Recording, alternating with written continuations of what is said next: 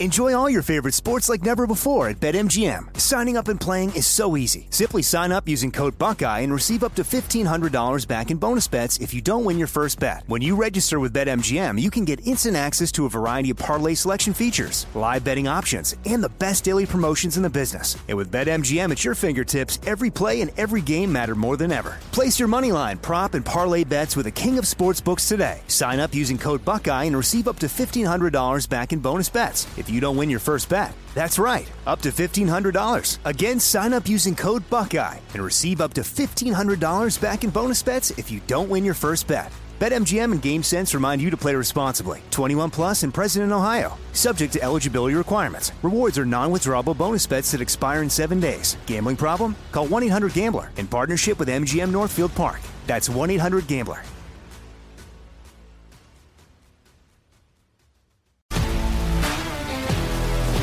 If you love sports and true crime, then there's a new podcast from executive producer Dan Patrick and hosted by me, Jay Harris, that you won't want to miss. Playing Dirty: Sports Scandals. Each week, I'm squeezing the juiciest details from some of the biggest sports scandals ever. I'm talking Marcus Dixon, Olympic gymnastics, Cain Velasquez, salacious Super Bowl-level scandals. Join me on the dark side of sports by listening to Playing Dirty: Sports Scandals on the iHeartRadio app, Apple Podcasts, or wherever you get your podcasts.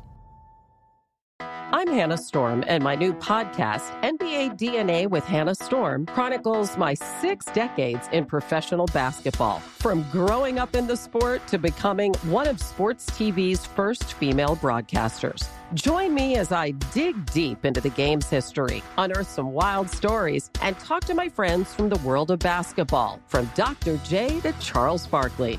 It's been a wild ride, and now I get to take you with me.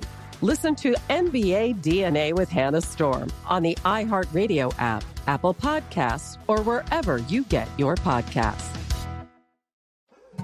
More Than a Movie is back with Season 2. I'm your host, Alex Fumero, and each week I'm going to talk to the people behind your favorite movies. From The Godfather, Andy Garcia. He has the smarts of Vito, the temper of Sonny, the warmth of Fredo, and the coldness of Michael.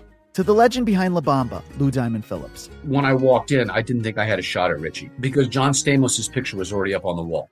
Listen to More Than a Movie on the iHeartRadio app, Apple Podcasts, or wherever you get your podcasts.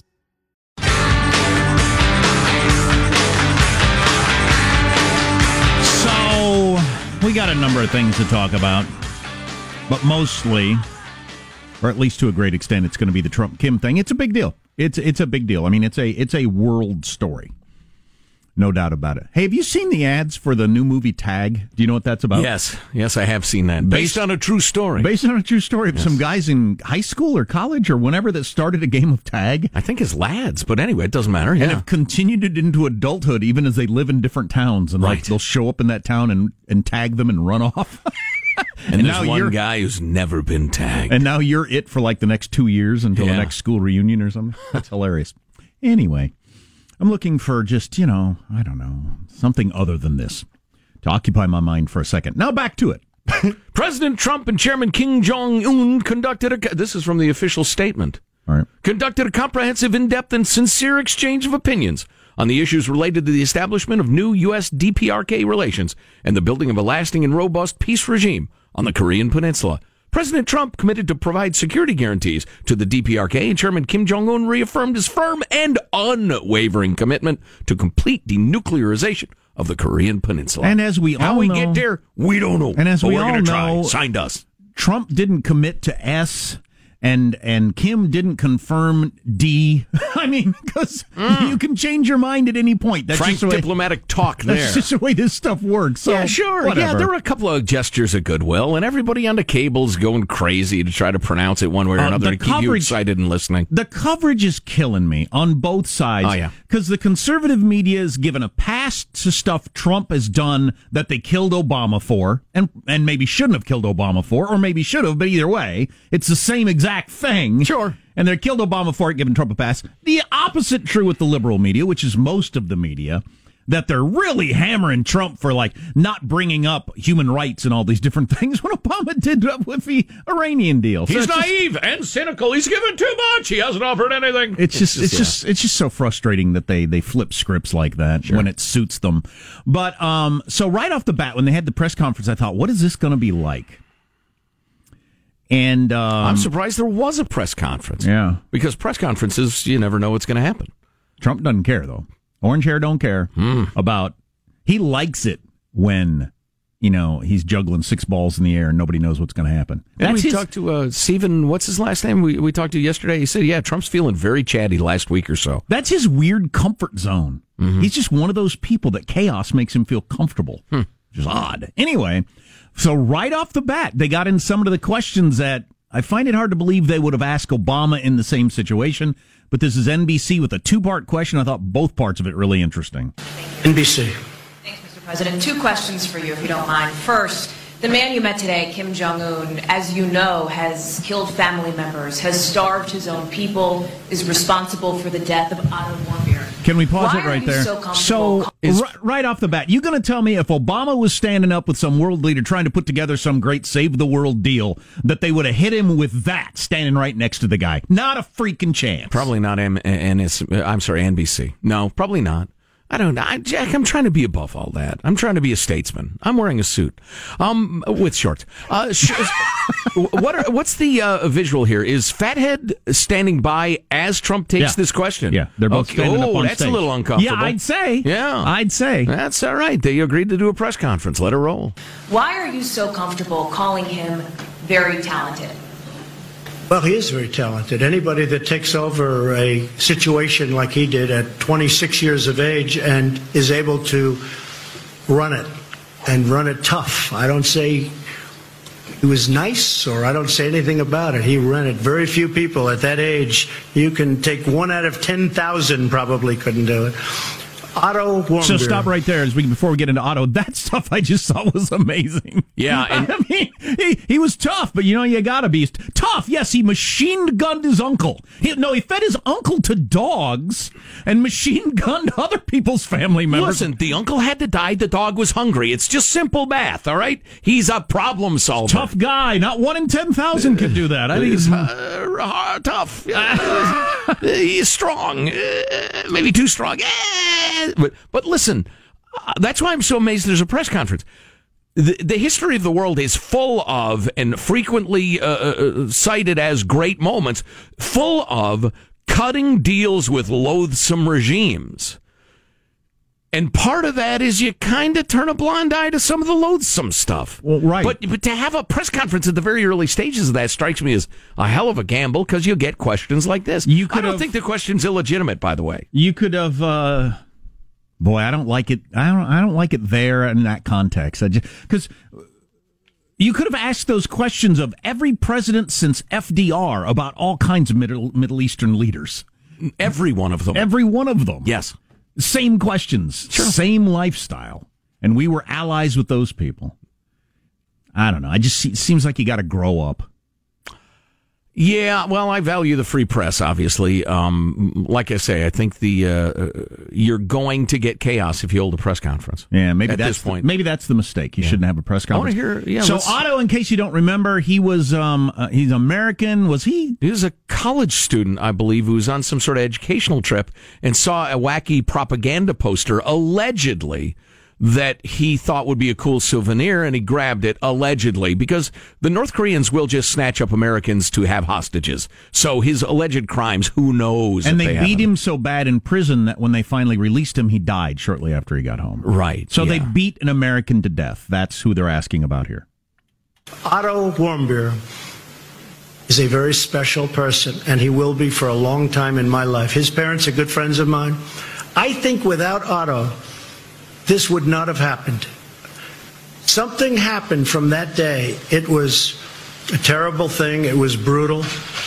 But a lot of people started to focus on what was going on, including North Korea. I really think that Otto is someone who did not die in vain. I told this to his parents. Special young man, and I have to say, special parents, special people, Otto did not die in vain. He had a lot to do with us being here today. Okay? Thank you very much. Isn't that an interesting way to approach that? Yeah, I don't know that there could have been a better answer to that. No. I think that's the best you can do with that situation.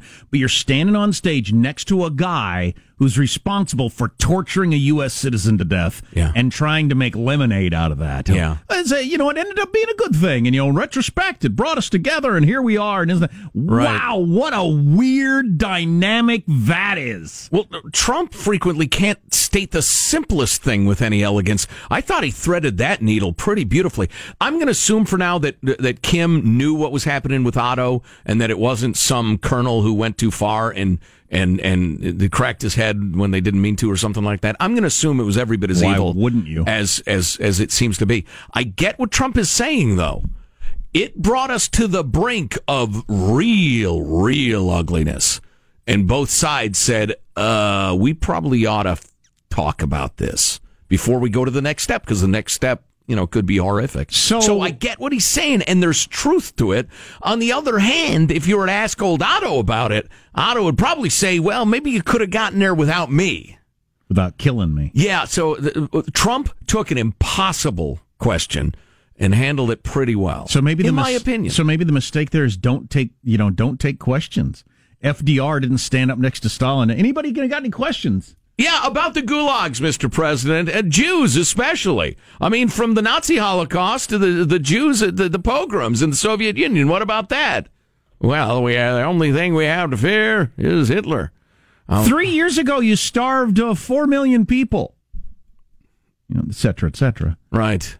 Maybe that's the mistake. You don't do the press conference with the evil dictator when you're. I'm really surprised they did. I'm shocked they did. Well, I know. You put out a joint statement full of diplomatic speak. Then maybe you have Pompeo and their foreign minister come out and mumble some generalities about working together going forward. But yeah, press conference was a hell of a gamble. I think I get why he's doing both, but I understand the criticism of he says mean things to Trudeau, the leader of freaking Canada. He says mean things to. He says nothing but nice things to the murderous dictator. And he's done the same with Merkel versus Putin, for instance. Yeah. But, in individual instances, you can understand why. Yeah, I get how it's an interesting contrast, but either the cable news heads of the world are completely lacking in insight, or they're just trying to whip things up for ratings, and I suspect it's both. But listen, if you are at loggerheads with somebody, things are really bad between you, and you're thinking it'd be better for everybody if we could work together, well, yeah, you offer a little honey. You say, there are a lot of admirable traits there. I realize our relationship is uncomfortable, but we could work together. Meanwhile, you got a good friend who you have a disagreement with. You say, dude, you're effing me.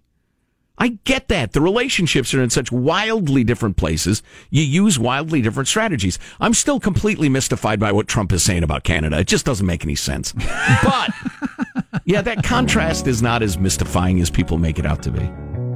It's just completely different relationships. Well, I'd say. An old boy band Trudeau will be fine. We got some more clips throughout the show of Trump and Kim and what was going on there. But I don't think boy bands ever been in a fist fight. You might have been in a slap fight or some sort of thong snapping problem. What was Kim thinking as Trump was getting and answering those questions? He was probably thinking, holy S. Did he think, ruh-roh? Because, free press is new to him. Oh, yeah, he's thinking, they get to say that to their leader? What the hell?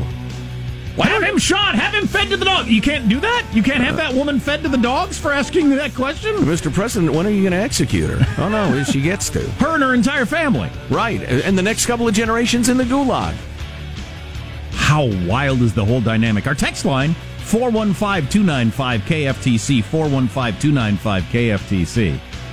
The sorry saga of Dennis Rodman, among other things, coming up. Listen, it's a heroic saga. It's a life-affirming and inspirational saga. The great... I got it. Let me do this. Really? That man, that crazy man, will be hailed as a hero by future generations. You're listening to The Armstrong and Getty Show. Armstrong and Getty. The conscience of the nation.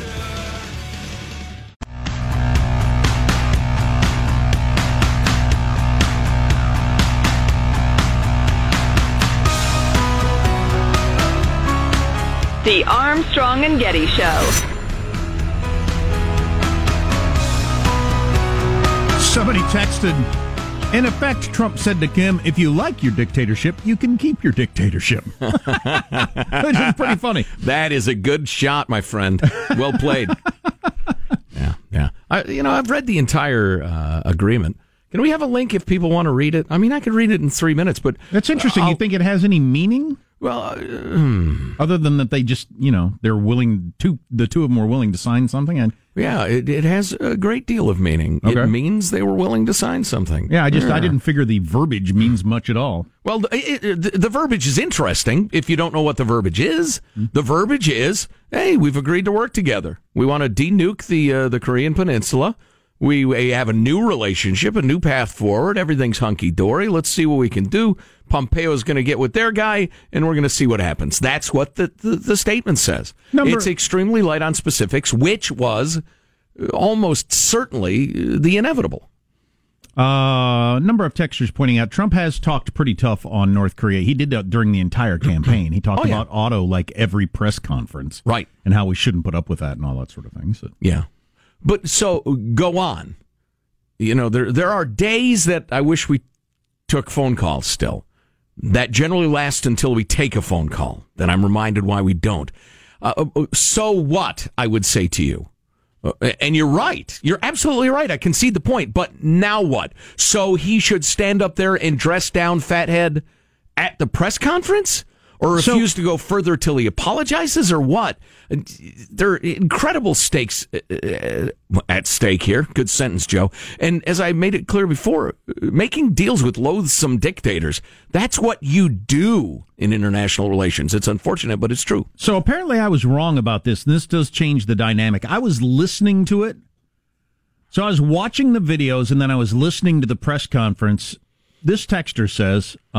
Fathead was not there. It was just Trump at the press conference. Right, because what is a hermit totalitarian dictator going to do at a press conference? Certainly not take questions.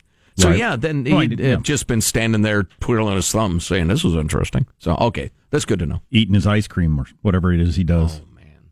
The guy has a metabolism issue, all right? Well, if he's that fat at age 26, what's he going to be like when he's old?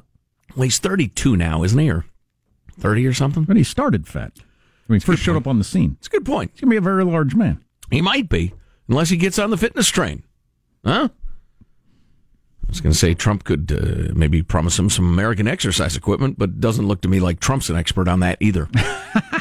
Boy, in 2010, Panera's experiment with pay what you want dining was certainly hailed by the progressive media with great love and joy. I kind of remember this a little. What was the deal? Well, they first opened a cafe in St. Louis, then many others. Customers could pay what they wanted for items on the menu or not pay at all. Isn't that beautiful? Well, what was the theory behind that? Ron Sage, Panera's founder and CEO at the time, had volunteered at food banks and wanted to offer a better experience for people who were struggling to eat. The new nonprofit restaurant called Panera Cares was designed to... I wish we had like a little sound you could play behind me every time I say Panera Cares. It should be the sound of a unicorn sneezing. Right, or farting.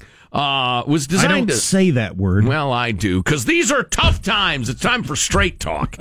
The new nonprofit restaurant called Panera Cares. Do we have just like a little bit of Chad's theme, Michael? Or... that would be good. Just a couple of seconds of Chad's theme would be perfect. Yeah. I wish I'd thought of this in rehearsal. We go through the entire show from 2 a.m. on. From 2 to 6, we do the whole show, and then we redo it live from 6 to 10. Yeah. Are you ready? The new nonprofit restaurant called Panera Cares. Then you cut it. Was designed to sustain itself by nudging middle-class consumers to pay a little extra for their meals. To cover the people that don't have money. In many ways, this whole experiment is ultimately a test of humanity. That's why we called it Panera Cares. Oh, got it. Would people pay for it? Would people come in and value it? I give you one guess. In January of 2018, the St. Louis location closed. The location in Dearborn, Michigan, closed in 2016. Locations in Portland, Oregon, and Chicago also failed. Only one cafe in Boston is left. Though the concept was designed to be self-sustaining, the restaurants operated at a loss every week of their existence. What would you have done? I would have paid whatever it cost. I would have paid for it. I'd have been fine with it. Yeah, I'm not going to rip them off, but I wouldn't have given them extra, though. A recent paper looks at why the cafes didn't work. Human nature is why. Panera was a multi-million-dollar company, and Shaich, that's the big guy, owned Bubba. Yet it was clear for us that he was so unaware of how consumers think and act and feel in the marketplace, in his marketplace in particular, that's why he missed the mark at Panera Cares. Said a marketing professor at Bentley University, blah, blah, blah. Well, do I understand it correctly? So it was the idea that, like, I got a job, I'm doing okay, I would go in and pay $5 for a $2 croissant. Yes! And then the next person who's down on their luck, just because of circumstances in Trump's America, right, would be able to get that croissant for 50 cents, and when they're back on their feet, they would start paying more. Exactly. That was the theory? That would be self-sustaining. In Yelp reviews of the cafes... And V.I. Lenin turned out to be wrong? Yeah, they should have called it Karl Marx Cares, huh? In Yelp reviews of the cafes, researchers saw that many consumers didn't want to eat next to homeless people. What? And complained about the atmosphere. No way. People who were food insecure also didn't like it. I'm afraid my food is talking at me. Talking about me. I blew the punchline. That's psychotic. That's not food insecure. I'm food insecure. I think my food's talking about me. That whole most people don't want to eat sitting next to a homeless person is so true, yet you're not supposed to say it out loud, or you're supposed to pretend that's not the case. Please. Or you're judging people based on how they look and smell. Are you dry shaving me? Of course. Though the cafes were intended to provide dignity, people could pay as little as they could afford and weren't supposed to be questioned about it or made to feel like lesser customers. It didn't work that way in practice. The company asked customers to limit themselves to one discounted meal a week or to volunteer for an hour at the cafe to make up for a free meal. We're not designed to be a permanent solution for those facing food insecurity, the company wrote. Blah, blah, blah. One reviewer wrote it, I took my mother into Panera Cares today because she just moved into town. Nah, we don't have time for it. It was sucky. That's the long and short. More on this to come, but Marshall has to tell us what's coming up in the news. President Trump presents Kim Jong-un with real estate possibilities, and we have more of Dennis Rodman's North Korea wit and wisdom. Speaking of homeless, we need to learn about gutter punks, crusties, crusty punks, known by many names. Coming up on the Armstrong and Getty Show.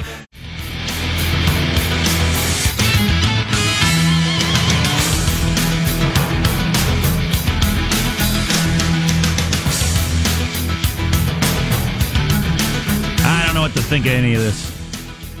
I think the coverage of it is awful. That's what I'd say. Yes. First of all, more on the incredible naivety and stupidity of the Panera Cares concept. But back to the Kim-Trump summit. It strikes me that a lot of it is like childish and simplistic, the coverage. Wait, are we friends or are we enemies? Was Otto Warmbier beaten to death? Or did we forgive them? No, they're all true. It's a rough business. It's a nasty business, international relations. We've been friends with Middle Eastern dictators for decades. Oh, they do S you don't want to hear about. I know not everybody was cool with that, but mostly we were cool with that. Obviously, Democrats and Republicans kept it going for decades and decades, and they're every bit as bad as Kim. Right. And every time we try like a purely moralistic foreign policy, it doesn't work. It doesn't. If you only count nice people among your friends, you don't have enough friends in a brutal world where everybody's trying to gain advantage. That's the tough reality. Can you deal with it or can't you? If you weren't wearing, I'm just trying to eat my cereal and listen to morning radio. Why are you yelling at me? If you weren't wearing a shorts suit, I could take it more seriously. You think it undermines my gravitas? Yes, it definitely does. Oh boy. Let's get the news. I lost the basketball bet, so I got to dress like LeBron for 2 days. Let's get the news now with Marshall Phillips. A joint declaration coming out of the Singapore summit has the U.S. committing to providing security guarantees to the North, with North Korea reaffirming the firm commitment to complete denuclearization of the Korean Peninsula. Now, during his presser, after the signing, President Trump gave some insight into his pitch to Kim, saying that he showed the North Korean leader a video describing possible economic advances for the country and suggested they use North Korean beaches to their advantage. It's going to be up to the people what they want. They may not want that. I can understand that too. But that was a version of what could happen, what could take place. As an example, they have great beaches. You see that whenever they're exploding their cannons into the ocean, right? So I said, boy, look at that bridge. Wouldn't that make a great condo behind? And I explained, I said, instead of doing that, you could have the best hotels in the world right there.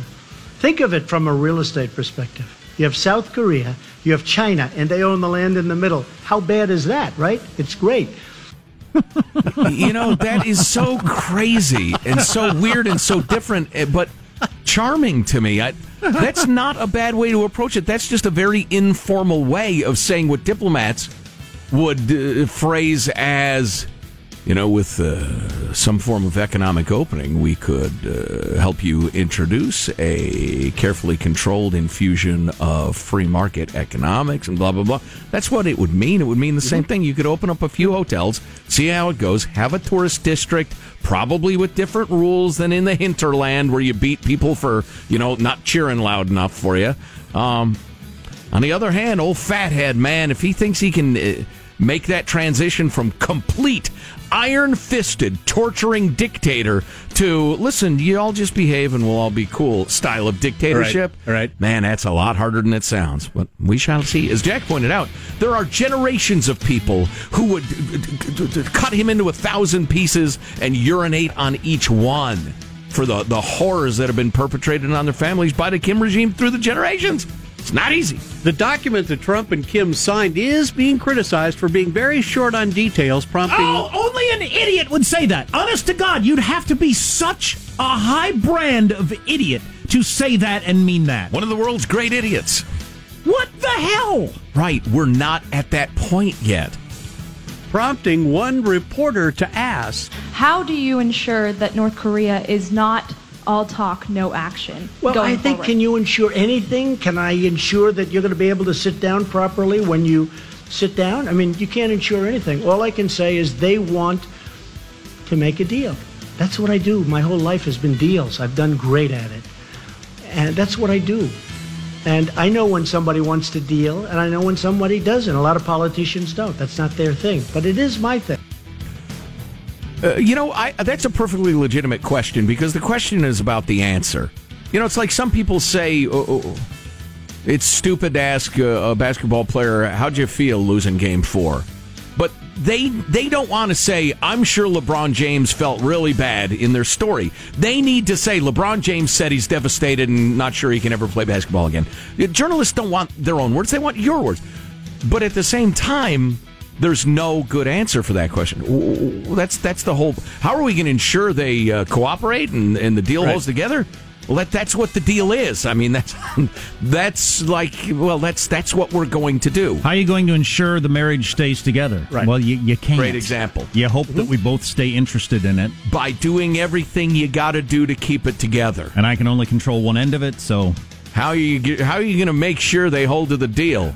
By making sure they hold to the deal. That's kind of what the deal is going to be.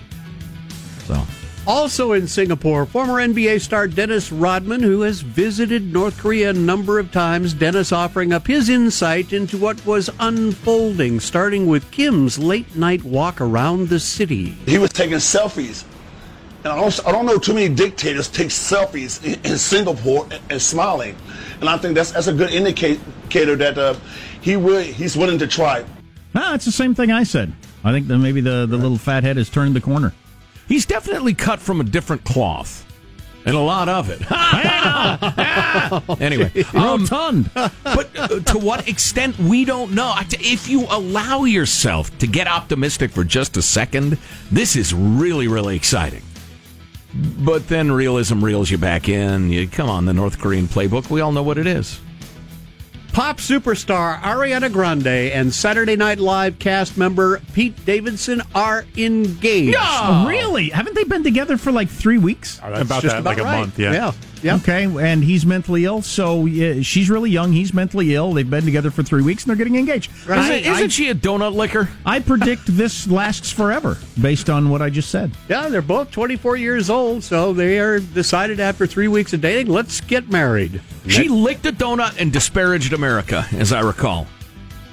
I wish nothing but unhappiness on them. Well, a couple of show business 24-year-olds, one of which is severely mentally ill, decide to get married after 3 weeks. I mean, could you even get a bet?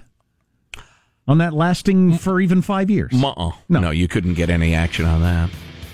Who knows, Jack? Who knows? Everyone knows. It's not going to last 5 years. My friends were astounded when I announced I got engaged. They thought it was a terrible mistake. After 3 weeks of dating and you severely mentally ill? And you were both in show business, so traveling around the world. I'm done talking now. There you go. That's a wrap. That's your news. I'm Marshall Phillips, the Armstrong and Getty Show, the conscience of the nation. That's the screech of freedom right there, Marshall. Squawky the Eagle. If he was a wheat farmer and she was his, high school girlfriend, I would think it'd be fine. That's not their situation. Wow. I don't know why you're rooting against those two crazy kids. I've known a lot of wheat farmers that run around on their ladies. He just dumped Larry David's daughter a month ago. Yeah. Wow. That's a pretty fast bounce back. I didn't know he was with Larry David's daughter, so I'm obviously way out of my depth here, Donnie. More on Panera Cares, their experiment in conscious capitalism. And that kind of fits in a little, or though not really, but it doesn't matter. It's an excuse to talk about. And we've all come across this. The voluntarily vagrant. Homeless youth that are homeless because they think it'd be kind of cool. Crusty urbans, they're known as, among other things. We need more programs for them. We need higher taxes to support them. We need to tax Amazon to support them. Stay tuned to the Armstrong and Getty Show. Armstrong and Getty. The conscience of the nation.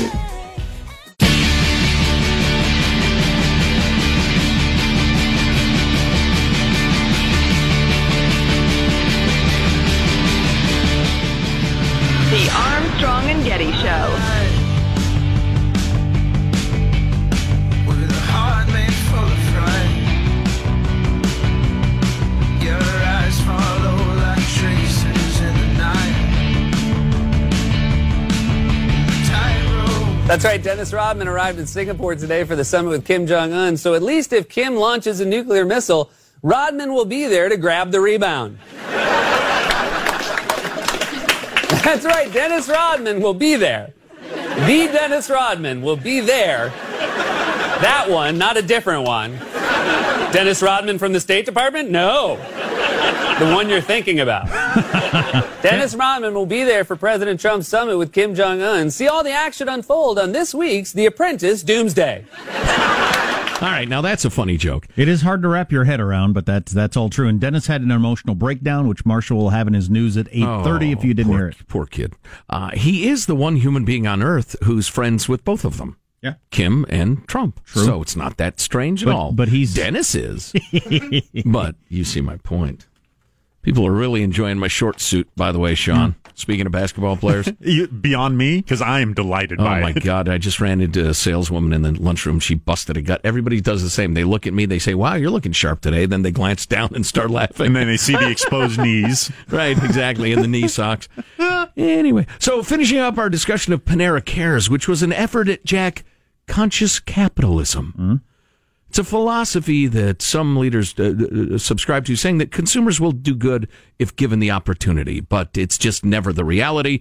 So you go into the counter and they say the suggested price, you don't have enough. And to quote a review, the cashier watched her and said, we can do a discount once, but if you come back this week, you'll have to pay full price. We only do a discount once a week. This was said with others behind us and very loudly. It's not posted anywhere in the store. My mother stood mortified and near tears as we walked away and waited. And then they said the reality of this, the Panera, where you just pay what you think you can afford, which the moment it was announced, we explained precisely what would happen, and it took them 5 or 6 years to recognize that the obvious was true. But that is a lot of progressive philosophy. Your philosophy overcomes your logic, or your observations of life. I do think there are consumers out there that want to act pro-socially, and there are consumers who don't, and that most retailers are going to have to learn to cater to both of them. I'm sorry, that was the wrong paragraph. At the door, greeters explained the nonprofit concept. Some consumers said they felt pressured into making donations. Others admit that they used the restaurant to underpay, even though they could afford more. I wouldn't do that, but I'm not overpaying. No. Because I believe in capitalism. I believe that capitalism is the best thing that ever happened to mankind. The problem with it, and I've done a lot of reading about it in the last several days because I've been reading Jonah Goldberg's new book, whatever it is, Suicide of the West or Death of the West or whatever the hell it is. But anyway, he talks about capitalism. He said the biggest problem with capitalism is it is the best thing that's ever happened to humans, but it doesn't look like it. It doesn't feel like it. It feels mean. It looks mean. Right. But the overarching benefits are undeniable. Best thing that's ever happened to human beings. Including poor human beings. Yes.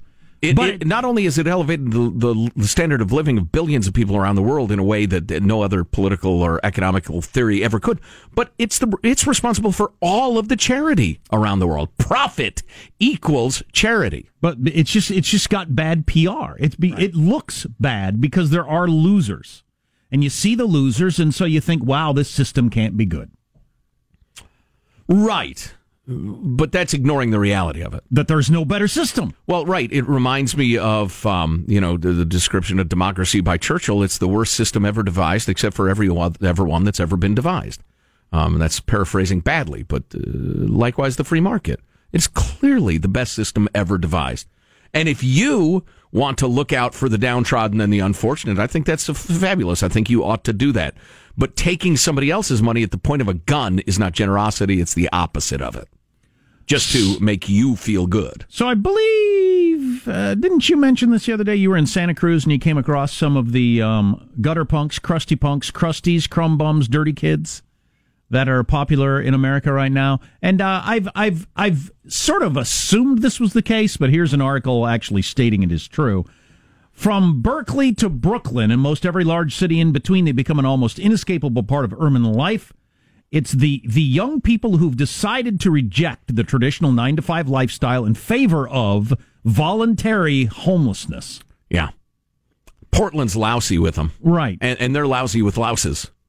And, with lice. The town I live in, I regularly see people standing on the corner by the interstate with their thumbs out in a sign, wanting to hitch a ride somewhere, and you can just tell by looking at them. I can tell your dad's an accountant and your mom's an orthodontist just by looking at you. Oh, yeah. You just bought that tie-dye shirt last week. Right, exactly. The Trustafarian on the median of the street yesterday, I was going home from work. He was exactly what you're talking about. Guy was hitting me up for change through the window. Can you help? No. Well, yeah, but no. So you got to add... And tweets out about what a jerk you were. Yeah, no kidding. So you got to add, because they have a smartphone, you got to add this to the list of what is the homeless problem. You got the people who physically and mentally can't work. Sure. I don't know if that's 5% or 75%, and neither do you. Then you've got people who are alcoholics or drug addicted. You got people who've had bad breaks, bad financial planning, who would like to get out if they could. And then you got these people. And what percentage of whatever town you live in, the people on the street are these people that just want the adventure for a couple of years because they know at some point they can go to mom and dad and say, okay, I'm ready to join the real world. Help me out with the first couple of months' rent and right. Let me drive your old car and I'll get started. Yeah. It's weird. It's very, very interesting. Berkeley's infamous People's Park, there have been widespread complaints about the modern-day hobos openly shooting up, etc. Yeah, a lot of times there's a lot of drinking and drugging and stuff like that, what fits in with the not wanting to live the 9-to-5. Oh, did I mention? So the Uber driver I had in New York who was from Pakistan. Oh, yeah, I did mention this on the air. Who said, yeah, I look at these people. He said they're just lazy. They don't want to work.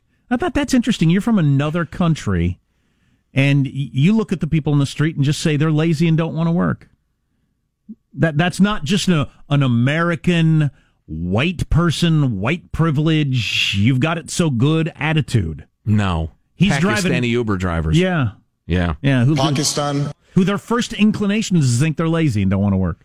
Councilwoman Sophie Hahn of Berkeley said, through massive failures of our society and our way of life, homelessness is a persistent reality in California and across the United States. Yeah, the most, listen, the whole, the rich are getting richer and it's tougher on the working man. There's a lot of truth to that. But again, what percentage of the homeless, Sophie, are would-be hardworking, reasonable, non-junky people who really, really want to be responsible? Tell me that.